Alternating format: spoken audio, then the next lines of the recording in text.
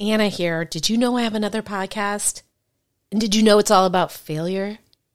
Well, at this point, you'd have to answer yes to both of those questions because I just told you. But my other show isn't just about failure. It's about failing your way to success. Yes, success. Because the most successful people are often just the people who've gotten up the most times after their failures. Don't believe me? Go download Fail Your Way to Success wherever you get your podcasts, or go to failyourway.com for more info. Now back to the show. I wouldn't say we fell in love right away. I think we were, as they call it in the biz, trauma bonding. And then after 8 years of being insufferably sober, I started drinking again. Addicts tend to be rather sensitive people. Aren't you Mark Maron? I'm like, yeah. And she goes, what happened to you?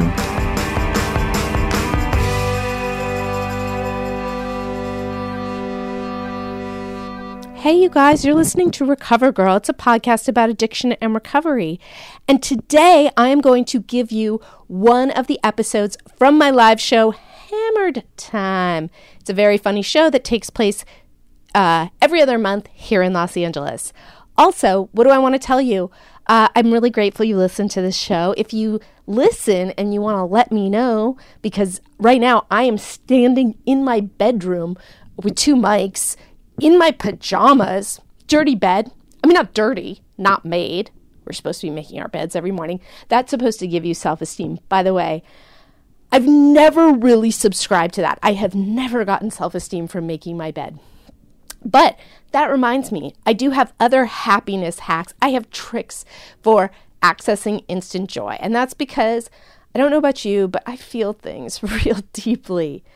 And I don't think it's that I feel any worse or have felt any worse than anyone else in my life. It's just that I feel things, as my friend says, I just prioritize my feelings so much. Like right now, I'm hearing my phone ring in the background. I'm having all these feelings about who's calling me. Is this distracting? Should I stop this? Anyway, my point is I wrote a cheat sheet. It is my guide to happiness hacks.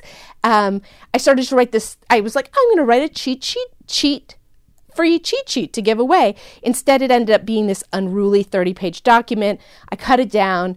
I think it's only 7 of my tricks in there, but they're good tricks. They are for when you are not feeling right and you want to escape it and you have no idea what to do.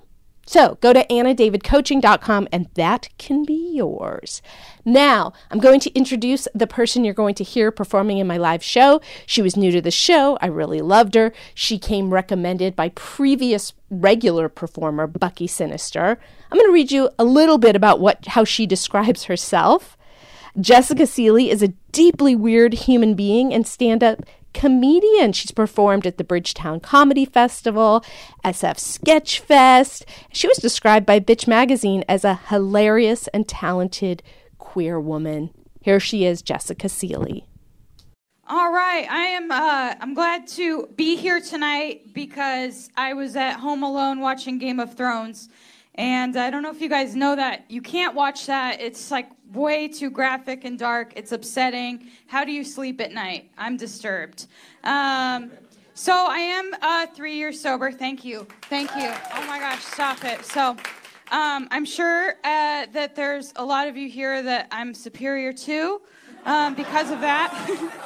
But I'm really glad to be here to tell this story because it's it's craziness. You know, obviously I drank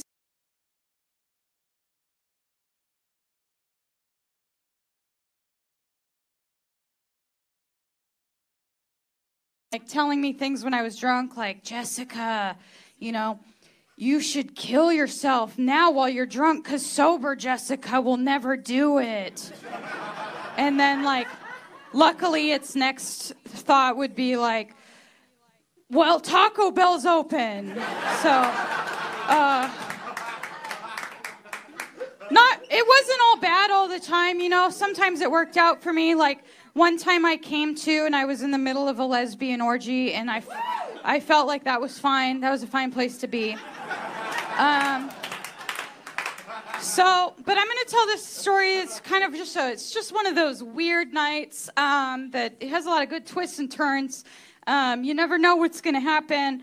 And let me just, set the scene for you a little bit. I'm living in San Francisco. Well, okay, actually, I'm living in Oakland, but in the process of getting kicked out of a lesbian house for dating a man who, in my defense, was self-identified as the fastest drummer in Oakland. So, you guys get it, you know, the really fast drumming, okay? Anyway, so I'm drinking a lot, I'm doing drugs. I'm working at this restaurant with other alcoholics who also happen to work at a restaurant, which happens. But we would go out, and the night would always start very classy, and we'd go to a really fancy bar, and we'd order something really fancy and talk about what in the restaurant it pairs with, as if, you know, we're not going to go in the bathroom and then drink nail polish. Oh, shit. So... you guys, just so you know, this story ends up with me alive. So this is one of those nights I'm going out with my coworkers and we start having a classy drink, and then I'm just gone, and they're gone. I have no idea where they went. I'm talking to some French doctors, and it's so much better in France, having that conversation at the bar. And then I remember I was like totally, you know, hammered. And I sat down with this guy who I was so drunk that he was just a silhouette, like a huge... This was his silhouette, just like no neck, just cartoon of a thug or whatever. And he's like this big guy, and I was like, "Hi, I'm Jessica." And he was like, "Oh, I'm Dennis." His name was Dennis. And I was like, "What do you do?" And then he was like, "I am a debt collector for the mob." And I was like, "Cool, do you like pasta? Because you're Italian?" And then he was like, "Yes, I do, and I know the perfect pasta hangout for us mobsters." I was like, "Oh my God, we're about to go to this like really classy, really underground place." And then, so what happens is I say, "Yeah, let's go." So I get in his white cargo van, which, in my defense, he did say free pasta was involved. So I might even just do that now. I don't know. But anyway, so I get in his white cargo van, and then he's like, and then he flashes me his huge wad of cash and his gun. He's got a little, you know, one. I don't know my guns, but it was one of these. And I just remember thinking like, you know, I don't usually get to feel this hot, like that someone would actually show me their gun and their cash. Like, that's like, do you guys know what I mean by that? Yeah, okay, thank you. So then, then he drives me to the pasta place, which is in Fisherman's Wharf. And for those of you that don't know, that's like, what neighborhood? There's no... It's like Times Square. Fisherman's Wharf? All right. Let's not fight about this right now. It's where the Rainforest Cafe is in the Madame Trousseau, whatever, the wax, yeah. Okay, so touristy, and so not that cool, but then it's like this big empty bar, and it's just like this big restaurant, no one's there, it's 2 a.m., and then there's a bar in the back, and just a bunch of girls sitting at the bar, I guess all the mob girlfriends, and then the bartender, and he's got like a vest and a wax mustache, and I go and I sit down, and Dennis sits me down, I order seafood linguine, and then I guess the reason I can remember all this is because, as I told you, I was drinking really nice alcohol that night. So I'm sitting at the bar, and then Dennis, my mob boyfriend, is like, "Hey, so I got to go like work for a bit, but I'll be right back." So I don't know, you know. And so then I'm sitting at this bar, and then I'm eating my seafood linguine, and everyone's like, "How's it going?" And then I immediately started sobbing, and I was just like, "Not everybody gets pasta. Not everyone in the world gets pasta." And then I start going into these statistics. You know, I'm like, 50% of the world is living in abject poverty. I'm crying.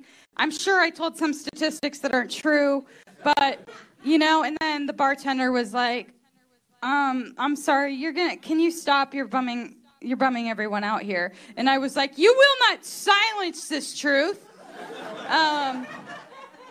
You know, so I'm crying and I'm crying. I keep going with that whole, I'm the only one that understands the world and its suffering. And then Dennis comes back and he's like, oh my God, this is a mess.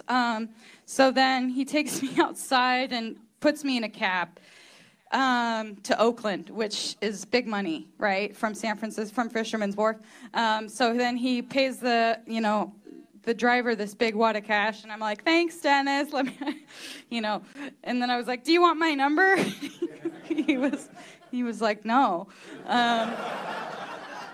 So then I'm in this cab and I'm still crying, and I tell the cab driver, like, nobody even understands the poverty. They were all telling me that I was being a bummer, but they don't even know. They just, you know, sit there and eat their pasta like nothing's going on.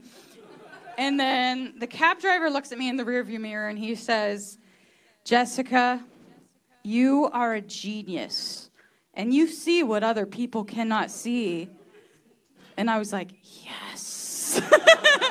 Yes. And then I started crying about poverty, and he's like, only you know the truth. This is, in my mind, what happened. I think it did mostly, though. But so then I started crying about the fastest drummer in Oakland, and I'm like, you know, he drums really fast, but he's cheating on me, and then I had chlamydia and all this stuff. And then he told me this, and I remember this because I wrote it down in the cab. He said, Jessica, love means land of sorrow, ocean of tears, valley of death, end of life. And I was like, yes, I know. So that's actually the end of my story. Land of sorrow, ocean of tears, valley of death, end of life. Jessica Seeley, thank you. I don't know what the moral is to that story, except, like, I just know that, like, you never get that kind of experience in an Uber. You know, that's why you got to support the unions. Okay, so I'm actually going to bring up your next performer. Thanks for having me.